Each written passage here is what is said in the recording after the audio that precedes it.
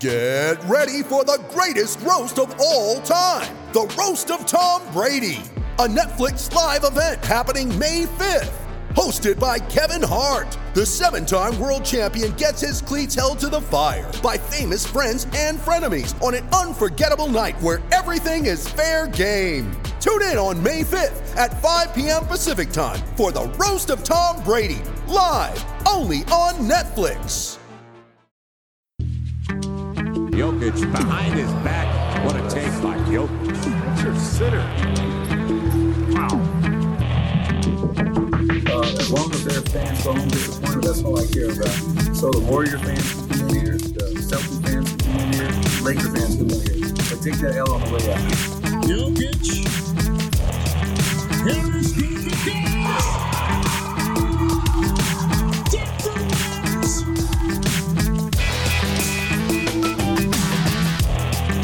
Welcome in, ladies and gentlemen, to the Pickaxe Podcast. It is Zach Mikosh and Gordon Gross with DenverStiffs.com. We are back once again to kick off your week, and this time we have actual, well, maybe not actual, but semi-actual basketball games to talk about. Right. Mr. Gordon, how are you, sir?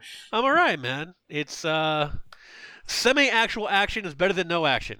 I think that's held true my whole life, and it remains true now. That's true about me. That was like my motto through high school and college. Right. Let's get this thing out of the way. First things foremost. 12-minute quarters is just way too long for these stupid scrimmages. I felt so bad for you in that game. I felt so. You were on the recap, and I was like, "Oh God, where's the 40-minute games? Why are we doing 48 minutes?" Yes, that second half of that game was like 3 years long. I could like feel your beard growing. It was just awful. It was growing and graying, and yep. Yeah, the fourth. Anybody who read the recap knows that the fourth quarter section was slim. They also played a fourth quarter. Continuing, yeah.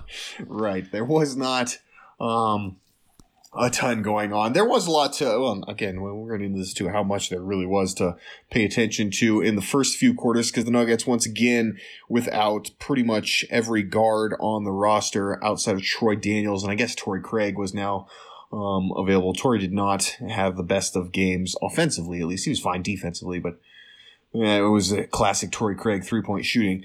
The problem you run up with, too, in those kind of games is you know, Torrey hasn't been in game action, might not have his legs, so his shot's really not there. Right. And defense, they're all playing at like 80% speed, so right. you should look good on defense if you're a good defender. Yeah, absolutely. Outside of that, though, nobody under basically 6'8" to speak of. Nope. Paul Millsap also did not play because he missed a COVID test. Like, how do you? I don't know how you missed that. I mean, you know the routine. What's going on? And what the heck else do you got going on? Like, yeah, I'm sorry. I was playing with the pool noodles. I couldn't make it to my test. Right. Set in the warm, man. Wear a watch. Especially from the veteran on the team too. Like you like if one of the younger guys did that, like I'd be like, all right, you idiot. Well, you know how much about we'd have to hear about immaturity if that was Michael Porter Jr. or Bol Bol who missed their test. You know, even Jamal Murray, they'd be like, "Oh God, not taking it seriously." But Millsap, come on. Yeah, Millsap was the one guy you're like, well, we all assume that like something. It's just, I wonder if we probably never will get the story of why he missed the test, but I wonder what it was. Well, he wasn't out going to the strip club to get food with Lou Williams, so that's okay. There you go. Was it a strip club that Lou Williams was getting food? Yeah. Jeez. So he went to a gentleman's club, quote unquote, and he says he was just there for the food. Shannon Sharp backed him up and said the food's amazing, so he definitely went there for the food. Let me tell you, the Diamond Cabaret salad can't be beat. Like, hey, you know, like I said, Shannon Sharp was very much like you go there for the, you know, the alligator bites or whatever. Like it's a thing. I wouldn't put it past, you know, Florida to have excellent food in their strip clubs. Sure. You know, Dallas strip clubs are renowned for people holding business meetings at them. So I always see the offer. Well, sadly, there's a strip club in Denver on Santa Fe right before you hit the I-25 on ramp. That sadly did not survive the coronavirus. I noticed that last time. Chuck and Lay's? Down there. No, not Shotgun Willie's. Shotgun Willie's is over. Listen, people, I do not frequent strip clubs at all. Don't ask me why I know where they're at. Zach's out here like, my wife better not listen to this podcast, but I definitely have never been to, nor ever will be to, a strip club. I have actually. It's totally 100% truth. I've never been to Shotgun Willie's, but I do know where it is. That one's off of Colorado and I-25. No, this was not nearly as classy of a joint. Like, this was... Man, if you're not nearly as classy as Shotgun Willie's, then there's That's like I've heard, I'm just basically something people said. People have said to you. I've heard that's the classiest one around in Denver. No, this was not a classy joint. And they were always advertising their like $5.99 steak out on again, it's kind of like the country buffet where I'm like, no, I don't want your whatever's been out for 9 hours being sneezed on is not what I want to eat. Thanks, though. Right. Yeah. I'm just like I have been to strip clubs. I'm not going to say that I never have. Not a place I would generally want to enjoy food at. I'm waiting for the SBN guys to hear this podcast with our. This is where we spend 8 minutes running down the Denver strip clubs and how crappy they are, even though we don't go. We're 5 minutes in and we're already off onto strip club cuisine. Well, look, like I said, at least Millsap wasn't caught at the strip club. Like there are levels to this, and he was at the I didn't set my alarm for my COVID test level, that's what I'm wondering. And not at the I went to the strip club, but I promise it was only for food level. Right.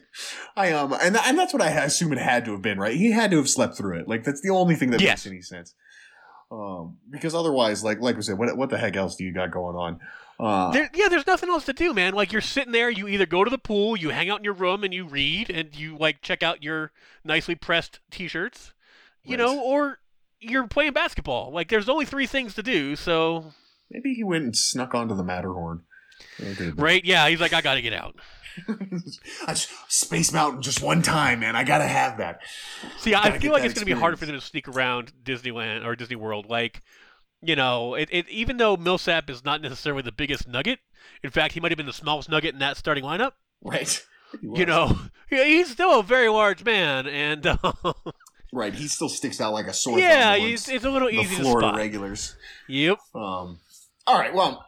So the Nuggets, they played 2 games this week since we've last spoke. And, of course, the huge story is not Paul Millsap missing a COVID test, but it's absolutely 100% Bol. I think we all at least for me, when we were going into this first scrimmage, like, I had no idea. I thought, well, maybe he'll play in the fourth quarter. You know, they'll probably just kind of ease him in. But then I was like, okay, well, they got nobody else to play. So, yeah, all right, he's going to kind of play.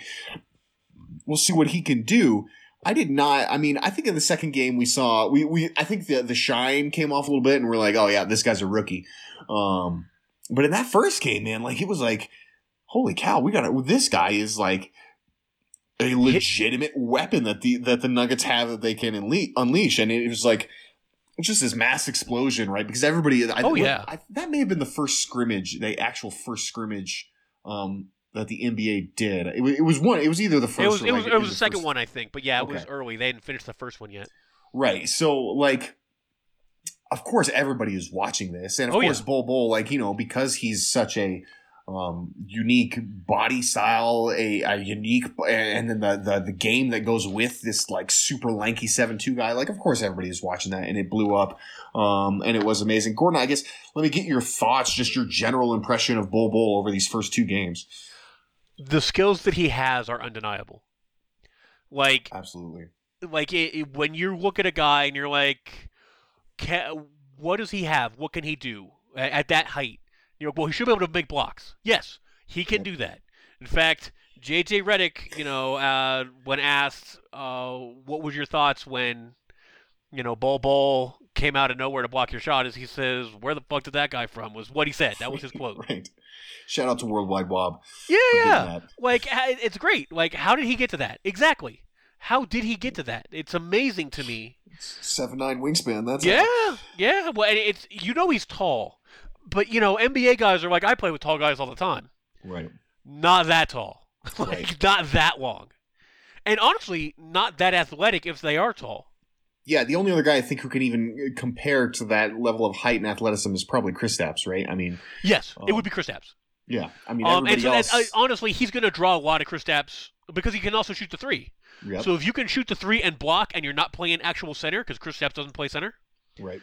then you know that's the comp you're going to get. So he's going to get a lot of Kristaps comps for his whole career. There's nothing wrong with that. Kristaps is a great player. Yeah, he's good.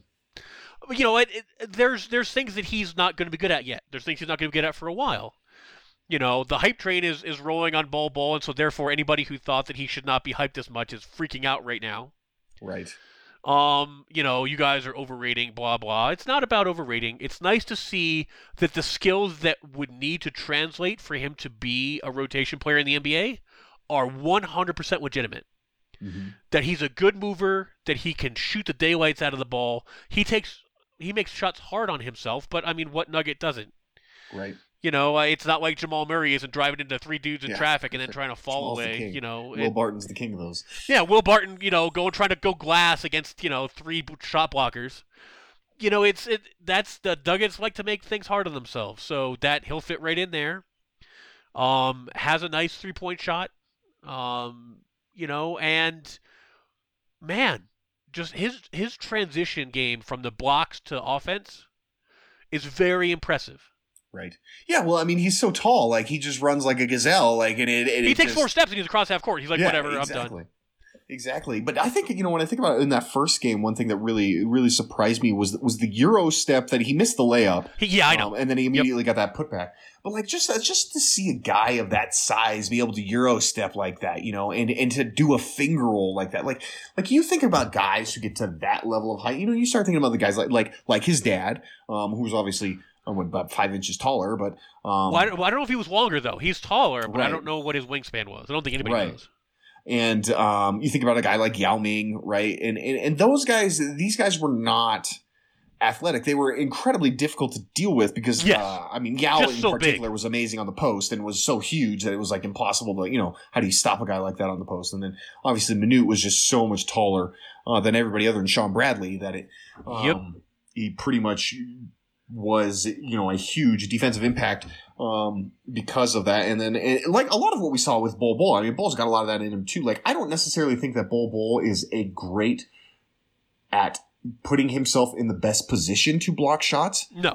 But he's got such freaking long arms. It doesn't matter. Like, like he doesn't have to jump. He just puts his arms up and like swats that thing away. And we saw that time and time again, specifically in that first game, right? When he had the 6 blocks, like, right. There's and just also there's his hands on level passing lanes. He tipped a couple of passes too, where guys are just trying to pass the ball, and he's like, "No, that's not anywhere near out of my range." Right, yeah, he's like, I remember that in the second game. He basically, they were talking at altitude. They're like, he blocked that pass with his armpit. Yeah, he's like, look, man, I don't know what you think you're doing, but that's not going to work here. And that's great. Like, honestly, having quick enough hands to get to those things is not something that length grants you. So it's great to see that he has quick hands as well as long arms. Right. And you know, I saw a little bit in college. I watched a lot of Pac-12. I have, you know, family that went to Oregon and whatever. So, you know, I saw him play in college. Do I worry about his feet? He's a big man, of course I do. Like, that's just a big man problem. Yeah, do you worry about? I mean, I worry about all lower body because he's a big man in general, and then he's also really skinny. So like, his dad had arthritic problems. His dad, but you know, we don't know how old his dad was when he was playing. Right. But those are things that are those are problems that all basketball players face. All basketball players struggle with, you know, arthritis in the knees from all the jumping. They struggle with, well, not Nikola Jokic, but all other players. Players who jump, at least. Players who jump have trouble with their knees. You know, you wind up with, you know, foot issues on big men all the time. So I don't know that he's any more at risk than any other big man. So what's nice to see is that as a very young man, you know, he's coordinated. He's got the shot blocking. He's got the shot making. And he and Jokic worked very well together in some very interesting passing situations. And I like the fact that Bol could pass the ball as well. He slung the ball pushing a fast break. I love that all the big men on the Nuggets can push the fast break if they need to. So those are all nice skills. It doesn't mean he's going to be playing again this year, but it's nice. It's good to see that he has a base to work from to be an NBA rotation player. There's absolutely no reason he can't get on an NBA court and be productive. Right. And I think the other thing that was nice to see was like you look at it and you're like, yeah, that guy could play next to Jokic. I mean, we saw Yes, that all through the correct. game, and you're like, these guys had not only like, what was a great revelation for me was like I always, assume, okay, yeah, Bol would be a good guy to play next to Jokic because he can protect the rim and he can stretch the floor. If you can do those two things and rebound, like you've got a pretty good skill set to put next to Nikola Jokic at the power forward position, right? Like, but I did not expect the two-man game and the DHOs between 2 7-footers like to work that well that quickly.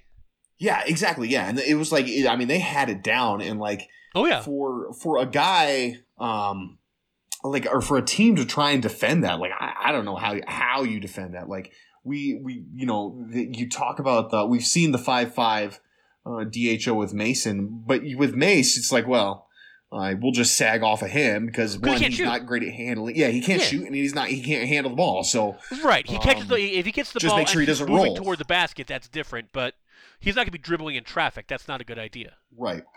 You can't do that with Bol though. Like that guy can pick and pop. That guy can take it right to the hole on you. That guy could just decide maybe I'm just going to shoot right over you right here and now. Like that guy's.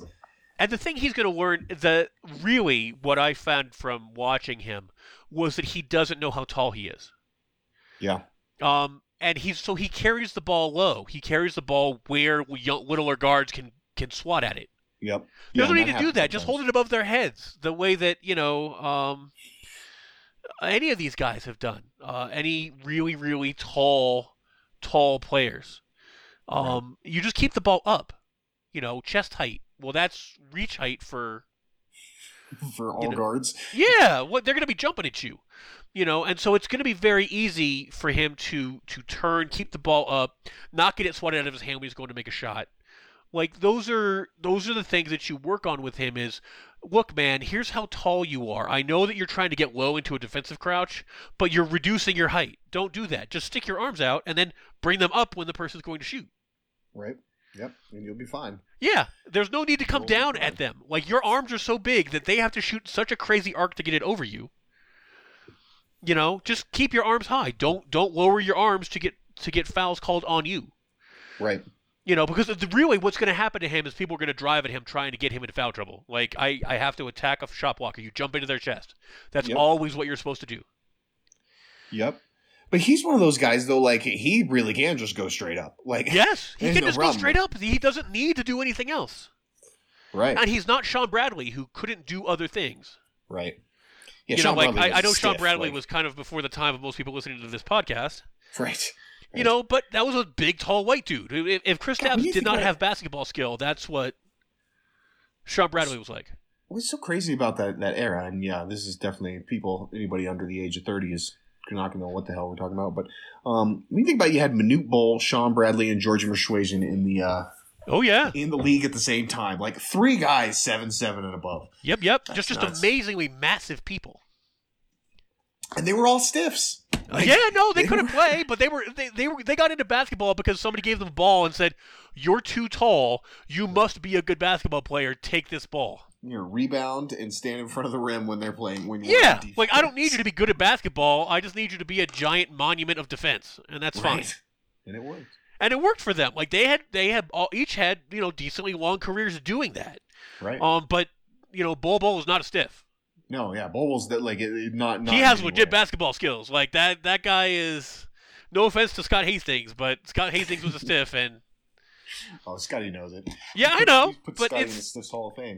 He is in the Stiff Hall of Fame, as he should be. He's terrific at being a stiff. Right. Yeah, but it's like Bol can shoot, he can block, he can run. He's got a good passing eye. He's got soft hands on the catch, which I love. Yeah. And on his shot, like the Nuggets probably have the 2 big men with the softest touch around the basket in the entire league. Yeah. Which is nice. Just baby soft hands. It's terrific. I love it. And again, I would love to see who's going to be able to defend the big Nuggets lineup, in a future year between him. When Jokic is there and he has Bol and MPJ on the wings off the bench, right? Who's bringing that down? Yeah. Who else is who's going to be able to just even come close to putting anywhere that combination of height and athleticism is and shooting from those two guys. Yeah, and like shooting. Yeah, I don't know how you're going to slow them. I mean, the hope is that basically you create a miss and you make them all keep running back all the time. Like that's that's your hope. We hope we can throw the ball over them when we get a rebound. Okay. That's it. That is absolutely it. But again, that's not a this year problem. And so the thing with Bol is the Bol is fun, but he has nothing to do with this year. So it's a really weird thing because we feel like we're watching a preseason.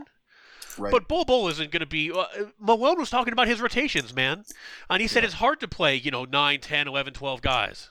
So he really still wants his 8-man rotation, and I don't think he's going to get it.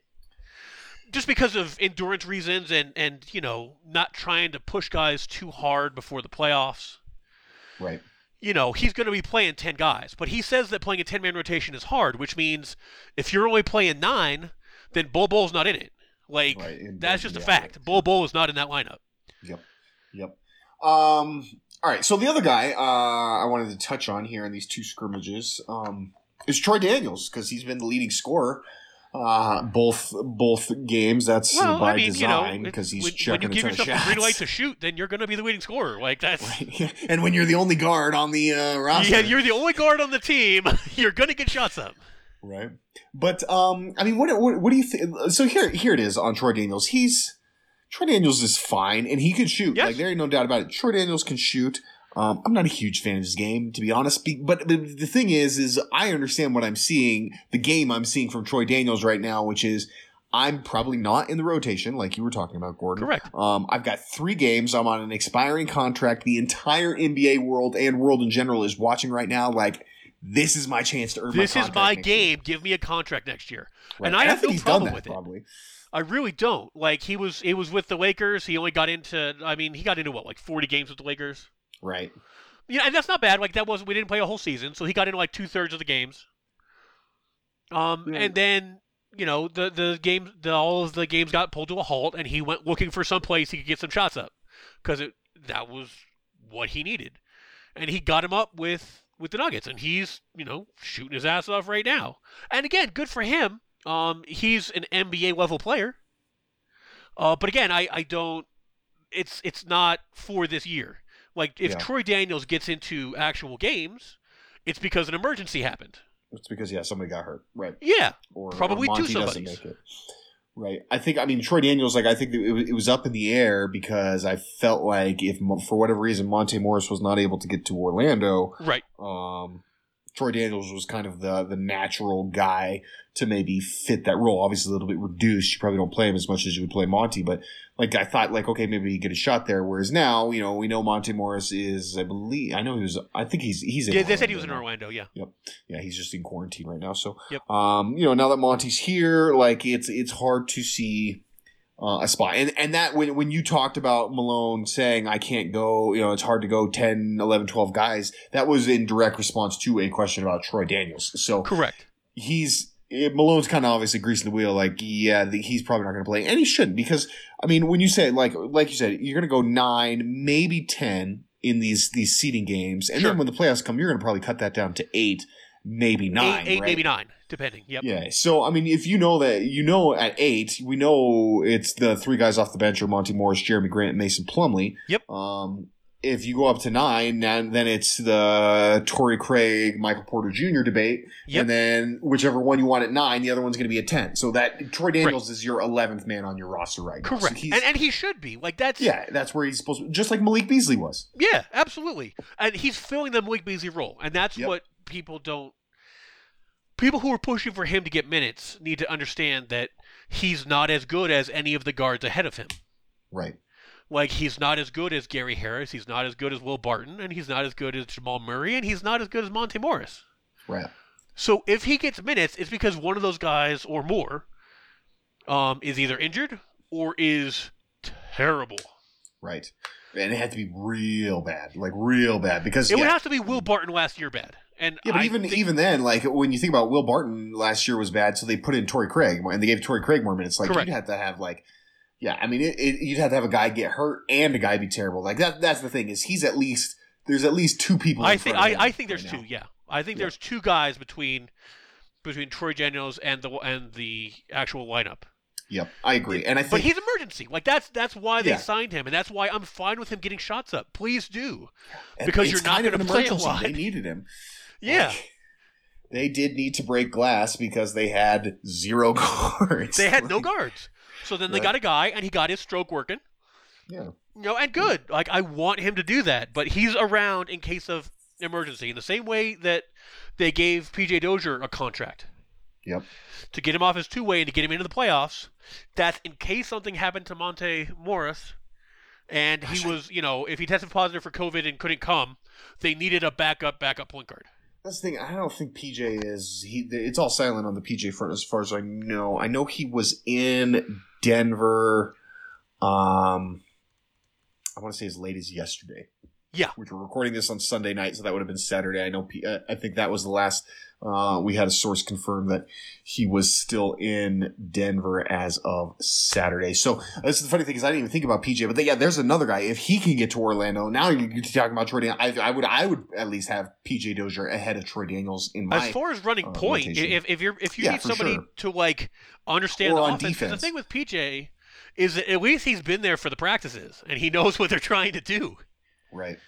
Like Troy Daniels hasn't had anybody who would actually be in an actual lineup with him, playing with him in practice, really, or certainly not in these scrimmages. Right. Yeah, he's been running around with Tyler Cook and Bol and. Yeah, these guys aren't going to be playing with him, so he hasn't been able to practice a role. He doesn't, know what Malone wants him to do. He's out there to shoot, and he's doing that. And so I don't think that either Bol or Troy Daniels is here for this stretch run. Maybe they get a couple of minutes. I still don't expect them to break glass on Bol's actual NBA career. Right. By playing him in the actual seeding games. Let me ask you this though: he's definitely earned a full contract, right? In just these 2 games. Oh yeah. There's that guy. I know he has a year left on his 2-way, but there is no way you're putting him on a 2-way contract next year. He's getting an extension this offseason. Yep. You want him up with your team. Yep. All season. All the time. You want him practicing with you. You want him on the bench. You want him. No, they just got to wait for the openings on the roster. Right. Yep. So they're gonna. I'm with you. During the player movement this offseason, because Mason Plumlee's a free agent. They got other guys. Paul Millsap's a free agent. Jeremy Grant's a free agent. Yeah, they've got a lot of bigs. They're not going to be able to keep them all. Right. And so because of that, Bol not only has room to get minutes, but also has the ability to be signed to an actual roster spot on the 15-man. Right. And so they're absolutely gonna turn that into at least a 3 years so they can get his restricted free agent status. Right. Yeah, and that would be the way to go. I mean, he's even though it's been 2 games, I think we've seen enough to be like, this guy. There's no point in sending this guy to the G League. It's no different than before you had a G League and you had a guy playing on 10-day contracts and he blew you away and you just gave him a deal. Right. Well, he just blew you away. Feel free to give that man a deal. Right. Get it done. Real quick here before we go to the break, and I already know what your answer is, but I mean, is there anything we can take from these 2 games and with these massive lineups that they're playing? Jokic, because he's in good shape. Yeah, that's true. I mean, he looks in good shape. And I will say this, I thought Jokic looked better in game 2 in terms of rust. He seemed to start getting into more of doing Jokic things. He still turned the ball over more than you want to see, but that was a little bit less noticeable. He wasn't bouncing balls off dude's face. He looked good. So I guess I can glean that, and then I think I can glean that other than you can glean things about individual guys, right? That what we've talked about with Bol. Oh yeah. Mason Plumlee played really well in that second game. Mason Plumlee came out. Yep. Right. He looked awful in the first one, but he looked in the second game. He looked good. So he's ready to go. I mean, Jeremy Grant, it's hard to take too much from him because he's just playing completely out of position right now. That was actually the one thing I wanted to talk about was that Jeremy Grant has not looked good. Right. But I wouldn't expect him to. Right. That's where I'm at. I agree. He hasn't looked good at all. He hasn't obviously found his shooting stroke yet. But again, it's he's playing shooting guard. So wait, this doesn't make any sense. That's not his defensive rotation. That's not his offensive rotation. He doesn't know because he's playing with a rebounder and a shot blocker and Bol all the time. So he's like, normally I would go crash the glass, but there's this other bigger dude there, and then this other bigger dude in Jokic. What am I doing? And so right. I don't put any stock in what's going on with Jeremy Grant other than he does not look comfortable yet, and I would not expect him to. Right, yeah. Other than I just feel like his shot isn't falling, which could just be, a product. It could be product of a ton of things. So it's probably not anything. I'll be more if he's still shooting like this when it's time for the playoffs to start, then I guess we'll talk about us being right. concerned. I mean, I expect guys to struggle with their shots. I do. Yeah, it's been a long time for some of these guys. Right? I mean, when we would wait around in November, normally in a season, those guys didn't usually have their shot early. I'm not worried about that in the first handful of games. The problem for the Nuggets is that first handful of games is hard as hell. Yeah. But it is for everybody. I mean, there's no... Yeah, but the Nuggets have the hardest schedule. Second hardest. Lakers actually have that's true. The hardest. But again, for me, though, hardness is relative. You don't know how hard anyone else is going to have it. You don't know how much rest they've got on them. There is no such thing as home court or travel difficulties or anything. The other thing to consider here, too, is we're saying hardness of schedule based off of the records of the teams that they're playing. Yep. But you might find that the 1, 2, 3, 4 seeds, particularly in the back half of these seeding games, are probably not going to be as difficult because their stuff's pretty much locked up as the 7, 8, 9, 10 seeds. Right? Yeah, those guys are going to want to fighting for their lives. Yep. So in some ways, that game against the Spurs and that game against the Blazers might actually be harder than the games against the Clippers and the Lakers. And I expect that game against the Blazers to be really annoying. Oh, and it's that game's going to be intense. Like that is a rivalry game, a spoiler game, a have a nice summer game. Like that is an everything game. Yeah. God, I hope they beat him and Jokic wishes them a nice summer. That'd be great. Great. All right, we will go ahead.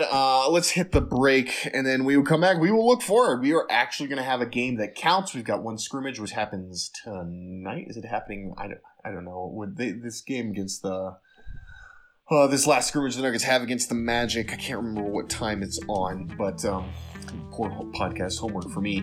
They will have that game today, and then I think they've got quite a few days off, right? And then they'll play on Saturday. They have most of the week off before the. So then they'll open against Miami. So we will break down those two games, and that's gonna be second half of the show. Stay with us. We'll be right back.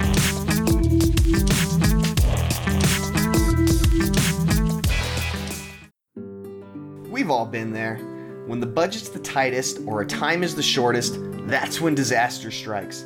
The last thing anyone wants to deal with in these times is an electrical issue in their home or business. Maybe your light suddenly won't turn on, or maybe a home inspector wants that electrical service changed before you can close out on a property you're selling. Heck, maybe it's not even an emergency at all and you're just looking to finish out your basement or get some power ran to that new AC unit.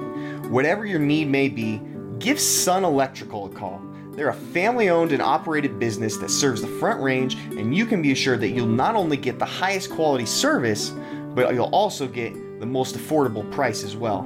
Mike, the owner of Sun Electrical, will come to your home or business personally to evaluate your situation and provide a free estimate, and he stands by the work Sun performs as a fully licensed and insured electrical contractor. So give him a call, 719-659-6888.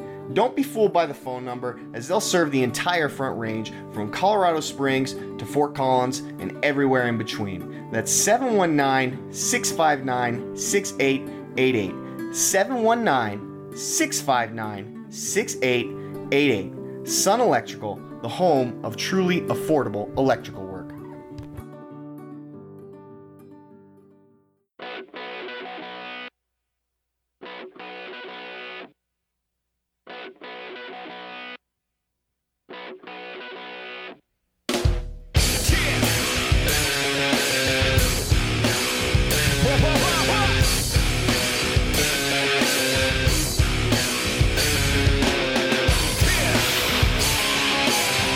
Welcome back into the Pickaxe Podcast. Zach Mikosh and Gordon Gross. We are with DenverStiffs.com spent the first half talking about, well, mostly Bowl, because that's what everybody's talking about, but also some Troy Daniels and general reactions from those first 2 scrimmage games. We do have one more on the docket. It is here today. If, we get so distracted and do so many different things during our break that, I should have probably checked that They play time. at like 7 Eastern time. Okay, there you go. See, Gordon's got my back. So, so the Nuggets have that game tonight. It'll wrap up the scrimmages. Gordon, I mean, I would assume they're going to try and use this as a dress rehearsal. Like, they're going to try and play some guards. I maybe, don't. I think. Okay, all right, let's hear it. I think they're going to sit Jokic. Now, that I would actually agree with and would actually be 100% for. They should, start Bol at center. Right. Or start Mason Plumlee, that's fine. Yeah, I would agree with you. Jokic should sit, but in terms of the rest of the team, though, right? We got to get some minutes for Will Barton and Jamal Murray I think and it's Gary the guard Harris. game. I think we've had the bigs game, and the bigs You're are gonna play stretched all out. guards, and now it's going to be every guard you can find. Like a Michael Porter Jr. is going to be playing center. I really do. I think it's going to be because especially if Monte's cleared, you got to get Monte in. You got to get both Murray and Harrison. You need Will Barton. Yeah, you got to get Barton. You have all of your normal wings. Torrey Craig's got to get some minutes. So I expect it to be a small ball game, and I think that they will sit Jokic. Now they may not, because Jokic hates to sit. Right. People talk about him being, fat or whatever. That guy plays. Yeah, that guy doesn't miss a game. Every game. Yeah. So I would expect him to want to play, but I think that the Nuggets will tell him to take the night off. No sense messing it up. Right. He got his rhythm, and they can all play together again in their very first game, which is coming up, like you said, I think on Saturday. Right, and Coach has kind of said, too, that he's not even really all that focused on these seeding games. And he's more or less focused on the playoffs. I mean, he can say that, but their first loss where he doesn't like their hustle factor or they got too many turnovers. Right. And he is going to be chewing on his own belt. Well, and what kind of caught me by that quote from Coach as well was maybe, we are not exactly locked into the 3 seed here, so maybe we should take these a little bit seriously. Yeah, this does not affect us. We would, in some ways, I still would get the thought process because, you're not playing for home court advantage. So, correct. What the heck and does in that that sense, matter? I understand it. If you're playing 3-6 or 6-3, I don't think it matters. Right. You don't want to fall to 7. That's correct. Don't fall to 7, don't fall to 8. Anywhere between 3 and 6 is totally fine. Yep. And then maybe it's not so much about, what seed am I? It's about, the same thing they did last year, right? How do we set it up so that we get Oklahoma City, right? Which would probably be there or Utah. I mean, I think they would rather have Oklahoma City or Utah than they would Houston, would be my guess. Who is right now who they would be playing. Correct. If it started. So I could see them, kind of finagling that around there. And maybe that's what Coach is getting at. But it just was kind of interesting to me that how he was I'm not really caring about these seeding games. And I was we don't really have – the seed is certainly not a foregone conclusion at this point. So, but I'm with you. I think as long as you can avoid the 7 seed, which they would have to play pretty poorly. You want to skip the LA teams. Now, nothing says that, the Clippers are locked in either. Right. Yeah, that's true. You could play them. the Clippers in the 4-5 game potentially. Right. Yep. I mean, you're only a game and a half back of the Clippers as it is right now. So you could actually catch them and then maybe that would be it. And you want then to maybe get a shot at Dallas. Personally, I'd still rather take Oklahoma City or Utah over Dallas as well. But I mean, there's some opportunities where the Clippers could certainly fall back. They're only 3 up on Utah, 4 up on Oklahoma City and Houston. Again, for the Clippers to drop that far would be tough with 8 games to go to drop 4 games back. It all depends, man. Again, I don't know what anybody's rhythm's going to be like. Yeah. You are not. There is no guarantee that how you played before the stoppage is how you're going to be playing now. You don't have new teammates, but you certainly do have new. I mean, in some cases, some teams do. I mean, like Portland, they have Yusuf Nurkic back for the first time. Correct. And he looks good, too. Yeah. I'm happy to see him healthy. I still want him to have a nice summer, but I'm happy to see that Like he's doing all right Have a after. nice summer and get a haircut. I mean, Well, other than that, actually, I haven't seen Nurk in the bubble. I don't know if he's still rocking the Amish look or not, but it was a bit of an interesting do there Nurk had this year. Very Moj. I don't know how many people out there are fans of The Office. The Office, I can see the Moj look. Yep, very Moj, like Moj's giant brother look there. That's what Nurkic has got going on. We're definitely off course once again with our conversation. That would never happen to us. Yeah, right. Let's move it along here. Kind of talk about these guys like Gary Harris. We mentioned Monty Morris. I think is another one. Michael Porter Jr. What level of concern do you have for these guys who are just getting to the bubble? Like, do you think they're going to be significantly behind their peers? The guys like, a guy like Jokic, for example, but even Jokic hasn't been there full time. A guy like, it's funny because we talk about how I was going to say, all the guys who've been there a long time, like... didn't really play. Jeremy Grant's the one guy I guess I can think of who has been there from the beginning. So, I mean... Right, so I guess maybe the answer is no. Like, I mean, but what concerns do you have about these guys who got to the bubble late? I mean, my concern is as always... Well, honestly, my concern with MPJ is whether Malone's going to take it as an excuse not to play him. Like, that's my concern because I could absolutely see him not doing that. Now, the fact that Torrey Craig didn't get a whole bunch of more minutes there than him, right? That's at least a bonus, I guess. Yeah, for and making same sure with Gary. that at least their playing time might be equal. Right. But with like Gary Harris is a vet, he's been around. I'm not worried about him.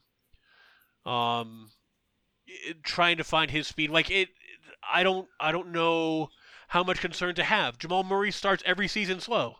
Should I be worried? I don't know. He's like this all the time. If he gets off slow, the Nuggets have kept winning even when he's slow. So my concern, honestly, was Jokic, and as long as Jokic is good and he seems just fine, then everything else will fall into place. I don't really have a bunch of concerns. Like the Nuggets, we're one game from the conference finals with only 2 players having good playoffs. Or 3, I guess, if you count Torrey Craig. Yeah. So, Jokic and a couple of guys is enough to, make a push. They can make it work. Just because he is the focal point of the offense. And so if Murray is showing out great to begin with, terrific. Maybe they can catch the Clippers for the 2 seed. That would be fun. I'm not expecting that. But if he comes out slow, I still expect the Nuggets to give a good accounting. So I'm not concerned on the level of this will tank Denver's season if those guys don't get in. What it does mean to me, though, is I'm not sure about their conditioning. Because being fit and being in basketball shape are 2 very different things. Right. Yeah, and I think that in some ways, I think that applies to even the guys who have been there from the beginning in terms of Jamal Murray and Will Barton, and even the guys who have played in both games. Like, you're not going to get in basketball condition in 2 games or three scrimmages. Like, it's just not going to happen. It's not going to be that way. Like, and again, maybe this is another kind of part of coach's thought process is, well, like, you should be in. We can use the 8 seeding games, and then that'll really get us into basketball shape. And that's what I expect. Yeah, I do expect them to use them as part training games, but not in the sense that someone like Bol gets minutes. Do you know what I mean? Like, it's to train up the guys he expects to be in his rotation. Right. Yeah. I would agree, and to get those guys, and if they're rusty, and maybe one or 2 other guys who he's would be his next guys on the depth chart that he wants to make sure they're not maybe coming Troy in Daniels cold. Get some minutes, in the seeding games or something like that. Yeah. Or if he's not playing Michael Porter Jr., maybe like. That's probably what he does. I don't know, because I think he makes up his mind in different ways, but that's what I would do. Maybe I would use these 8 seeding games to be like, all right, I'm going to figure it out. Is it going to be Michael Porter Jr. or Torrey Craig? Which one's going to be my 9th guy? Right. And I can see him using it for that. Yeah. But we already know his choice. If Michael Malone has to choose between Michael Porter Jr. or Torrey Craig, we already know what that decision is. Like, well, yeah, he has his trust guy. He knows that Torrey Craig's been there before. He performed in the playoffs. Particularly in the playoffs, Yeah, he relied on him in the playoffs, and Torrey Craig came through. So Right. MPJ is going to have to just, completely ball out to overtake Torrey in some of these situations. Right, to earn those minutes. Absolutely. I would agree 100% there. All right, let's get into the last topic here and to wrap up our show, which is the Miami Heat. They will play a Denver 11 a.m. game on Saturday. It is on ESPN. So no worries there about any sort of Comcast snafus. With the Nuggets, you should be able to view that one. The Heat, of course, are the probably the team the Nuggets will know the least about in terms of the teams they've got left to play. Sure, and most of the other people are in the division. Yeah. Yeah, or at least in the Western Conference. I mean, I think I'm pretty sure this is the only non-Western Conference opponent that they're going to play. Well, do they have Milwaukee one more time? Maybe. Yeah, I think they might have Milwaukee again, but again, terrible research on my part. But the Heat I think, certainly will be the team that is the most foreign to them in terms of, and to the fans. So, Gordon, from your perspective, I mean, how do they match up against this team? What are you looking for in that game against the Heat? Well, honestly, it's going to be a lot of guard stuff. You're going to be facing some defensive pressure. I think that's going to be right out of the gate, it's going to be a really weird, okay, now these games count for real, compared to the slop that we've been seeing for these scrimmage games. Right. Miami likes to bring the defensive pressure. They've got a lot of switchable guys. And I'm not sure how much trouble that's going to cause Denver, but Denver has smaller wings. And trying to contain some of those guys could be tough. Yeah. I mean, when I look at the Heat, okay, so obviously, they've got Bam Adebayo, who's and Bam was playing out of his mind this year. Right. Who's really he's got to be the front runner for most improved player, I would imagine, right now. So he's a guy who's going to be interesting to see how he matches up with Jokic. I was wrong, by the way. They don't play Milwaukee. It's Toronto is the other Eastern team that they're still to play. And then they're, Miami is a team. I mean, they've got Andre Iguodala and Jimmy Butler, so they've got some. Well, that's what I'm saying. They have sizable really guys who will also have the ball in their hands. Right, and are also very good perimeter defenders. And good defenders, exactly. Yeah. And so, I mean, it's kind of nice. It's like getting a preview of the Clippers light. Right. Yeah, that's a good way to put it, for sure. Now, I don't think that Miami would consider that to be a charming comparison. No, but being in the West, that's how it feels. It feels like they are the light version of the Clips. Yeah. And so getting that wing pressure will be a nice test. That'll help wake them up. And then we'll see. Honestly, watching Bam versus Jokic is going to be hilarious. Yeah, I mean that'll obviously be the key matchup, because I think otherwise, again, you're gonna have some tough wing battles, but it's gonna come down to whether or not the Heat can keep Jokic contained. That's what it's gonna come down to with every team. For every team, and for every team is, can I stop Jokic from doing things that Jokic wants to do? Right. With the Heat, I guess I just don't know. I mean, maybe I guess I could probably look up what the Nuggets look like when they played them this year. I don't recall what they were. Well, my thing is that Bam is a very athletic young player, and he's very strong, but he's not Jokic sized. Right. Like, Jokic is several inches taller than him. Yeah, and that's something you would expect. Should give Jokic an advantage. He does tend to, I don't know, like I do wonder though, like in some ways, like how much, like you look at a guy like a Derek Favors, right? Derek Favors is another guy that Jokic just got some height on, but probably one of the guys who gives him more trouble than most. Yes. And so when I look at Bam, I wonder is that another kind of guy who can sort of? And it might be. He's got his wingspan's over 7 feet. He's athletic. He can move his feet around.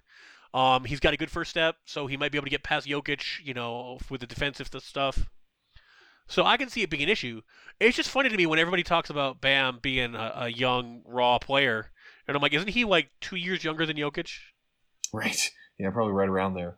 I'm not sure for sure. Yeah, he's how 23. Bam Adebayo is. Yeah, so they exactly have 2 years younger than Jokic. But he's not. I don't look at him as a raw player really at all at this point. I mean, I feel like he's a pretty well-rounded, polished player. And I like him. I liked Bam in the draft. I'm glad to see him showing out now. He's got lots of skills that are a lot of fun. Yeah. Yeah, he in a lot of ways he's obviously not quite to the level Jokic is, but he's got a lot in his game that reminds me of Jokic, because he's got a nice passing arsenal. Right. It's not Jokic nice, but it's nice. Right. Honestly, he reminds me more of if Plumlee could also shoot more.